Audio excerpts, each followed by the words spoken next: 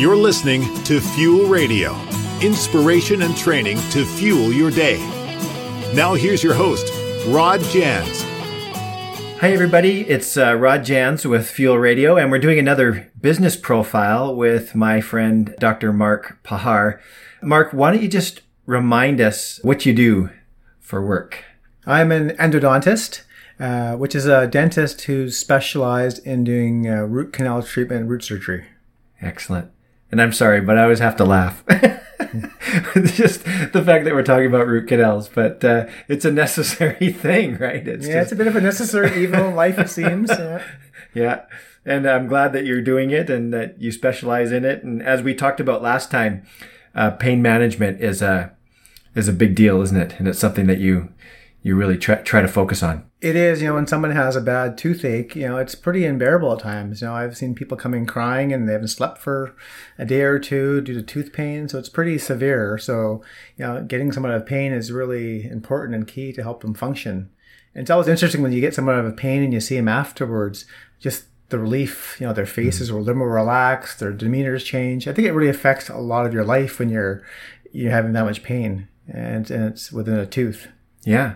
It's almost like when people experience chronic pain, like they might have back pain or whatever. It's always kind of on your mind and kind of, yeah, it does tend to interrupt your life in a way, doesn't it? It does. Tooth pain is really acute, so it can be fixed quickly, but the acuteness can be very severe and, really affect you in a lot of different ways. So I have a leftover question from last time, and that is, why have a root canal? Why not just have the tooth pulled? And I think sometimes people ask you that, don't they? That's a very good question, and taking out a tooth is always an option. I always present that to a patient when you have a tooth pain or tooth infection. One option is always to take it out, and that's their choice. I give them the choices of the pros and cons of doing that. If the tooth is feasible, it's a strong tooth, I always recommend to keep it if they can. And most patients want to keep their teeth, especially if it's in the front of their mouth, because replacing it can be more complicated. So taking it out is an option, but sometimes it's not always the best option. And I know people can't see this, but you're wearing a really nice Vancouver Canucks shirt today. And that's something I wanted to talk to you about, is just your involvement in sports, which I think is really cool. I know that you helped out with the Olympics. You help out with the Vancouver Giants at times. And I know that you've been you go to Canucks games once in a while as well, and that you're helping out there. So what kind of things do you do, and what's been your involvement in sports? I guess to give a little bit of history, I've always been an avid sports fan. I played sports growing up, so it's been a big part of my life. So when I was a dentist, I got involved with helping young athletes making mouth guards to wear to protect their teeth. I'm a firm believer in that. So I focused on that, and then I had a chance to become involved with the Vancouver Giants when they opened in town in 2001. So I was a team dentist with them for about 10 years. And I was helping out until last year. And what that entails is making the mouth guards, fixing any, dental issues and managing dental trauma. I've done the same thing with the Vancouver Canucks. I'm on the medical staff. So basically I'm at the games to manage any trauma that occurs during the game. And it does happen, unfortunately. I've seen a lot of trauma over the years. Probably done more trauma management than most people have in the area. So I'm pretty well versed in it. I lecture lots in dental trauma, so I have a lot of experience. So that's been kind of my main background. My main side thing with my job is dental trauma management. So what do you do? Like, for example, when a hockey player gets their teeth knocked out, we see it regularly. Sometimes they'll show the teeth on the ice and there's blood. And what do you do in that instance? It's variable. Sometimes if the tooth is intact, we can put it back in. Oh, yeah. If it's been reinserted back in within 50 minutes, it has a high chance of succeeding. I've done that before in the past. Oh, you do? So you do it right there? Yeah, right there. I've done it in the locker room with a couple players in the past, over the years. So that must mean if they have to lose the whole tooth in that case, right? It hasn't broken. Not chipped or broken. Yeah. If it's chipped, you can often repair it quickly the next day. If it's into the nerve, then it needs a root canal, and then that can be done usually that night or the next day. Sometimes the trauma is so severe that the teeth are shattered, and they have to be taken out, and you're just kind of managing what's there and saving the gums and bone that you can. So it's really variable. And often I see not just athletes, but kids from a playground, adults falling from off their bike. Trauma happens in all different ways, shapes, and forms. My niche has been sports, but I see a lot of it in different varieties. Right. So that brings it back home. It happens. It doesn't just happen on the ice or in sports. Yeah. Just one more question about that then. Are the teams, I would imagine the Canucks have a pretty good setup then. Do they have like an operating room, or what do they, or just a medical room, or do you have to bring some equipment with you? How does that work? I'm just curious. The Canucks have a pretty nice medical room, as most pro teams do. And there's a dental chair there. And then my colleague who I work with covering the team, he handles most of the regular dental care. We have a little setup there for emergency treatment. Yeah. And it was the same thing when I was in charge of the Olympics. Yeah, I was going to say there was somebody that you helped out at the Olympics, right? That was kind of there was a few of them. There was notable. There was a few. Yeah. There was the hockey player from the Detroit Red Wings. They helped out. He broke a front tooth, so we had an emergency set up there and a kit in place to treat the trauma that happened there. Right. His happened during a practice. It wasn't that big of a. Oh, okay. I remember seeing it on an Instagram post or something like that. Yeah, a picture of you with him. Yeah, I don't recall his name. Yeah, it was Henrik. Henrik Zetterberg, Henrik Zetterberg. I've treated lots of players over the years, so there's lots I've seen over the years, and I saw world famous snowboarders and skiers, and Oh yeah. And the worst case you see is someone comes in and they break their jaw, and I've seen that several times. Oh yeah. Injury so bad, the teeth are down, but they've broken their jaw. So jaw and teeth. Yeah, and then usually we send them to an oral surgeon, and they have to have their jaw splinted or fixed in place. So that's usually the most severe thing. Wow. Another thing I noticed on a story that was done on you a while back is that, especially during your university years, you did some outreach kind of things. And I think you know this, of particular interest to me, as I worked on the downtown east side for 5 years. And you can't help but work down there and see that people have dental issues. Tell us about some of those things. Let's start with actually with something else.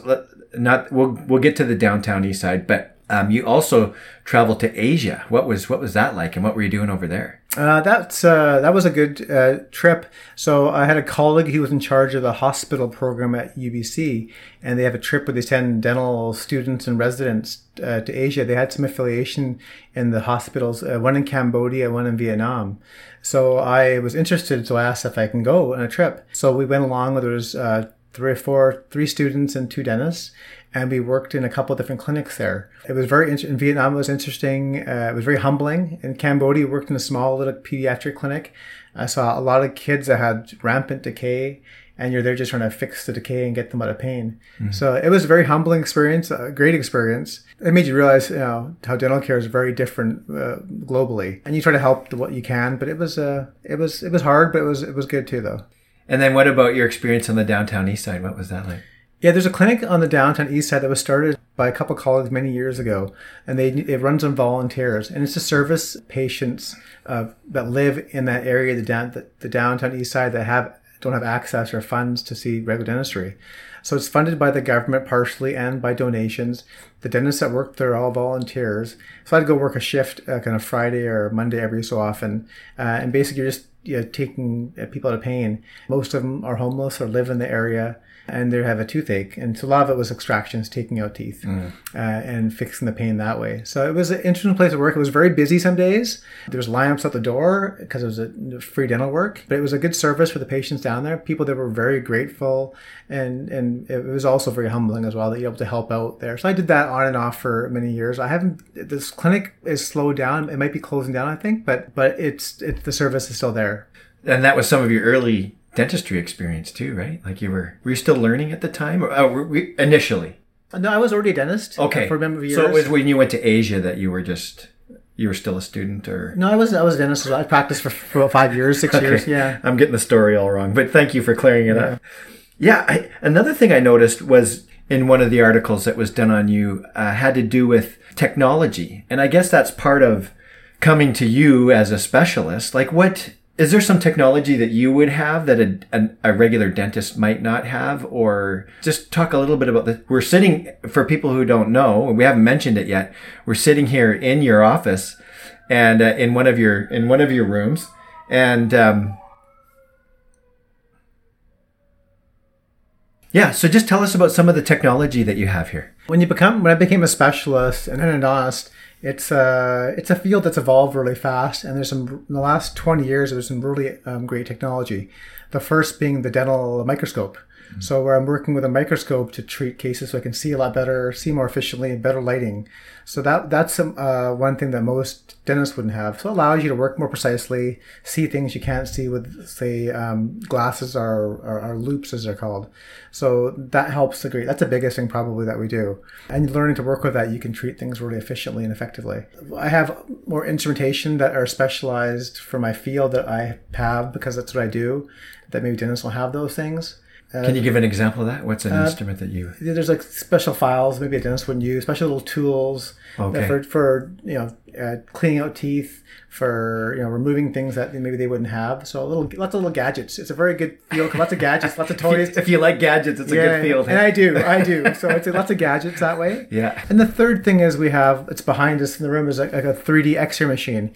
And a lot of dentists have them now, but for us, it helps a lot in diagnosing and seeing what's happening in a tooth or the jaw and how we can treat it more effectively. So it adds to our diagnosis. Gives you all kinds of different views. Yeah. Exactly. So those three things are the big things.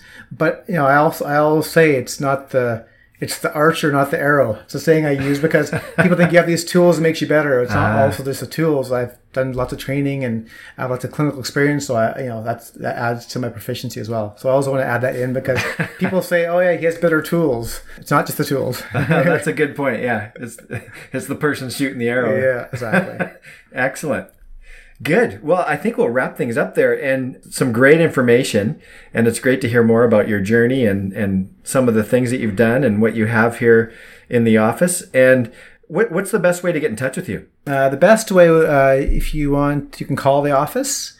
Our phone number is 604-492-3034. And our email always works as well. info@tricityendodontics.ca. Those are the two best ways to get a hold of us. Great. And I also have an Instagram page, which is Tri-City Endo, and that has lots of information there as well. Yeah, Mark's doing really well on his Instagram page. It's interesting and worth checking out. And so, yeah, you mentioned the email. So, of course, your website URL is tricityendodontics.ca, and there's lots of information there too. I checked it out in preparation for our interview. So, yeah, people can find out more about you there and how to get in touch with you and where you're located and all the rest of it. So thanks for this. Thank you, Rod. You've been listening to Fuel Radio.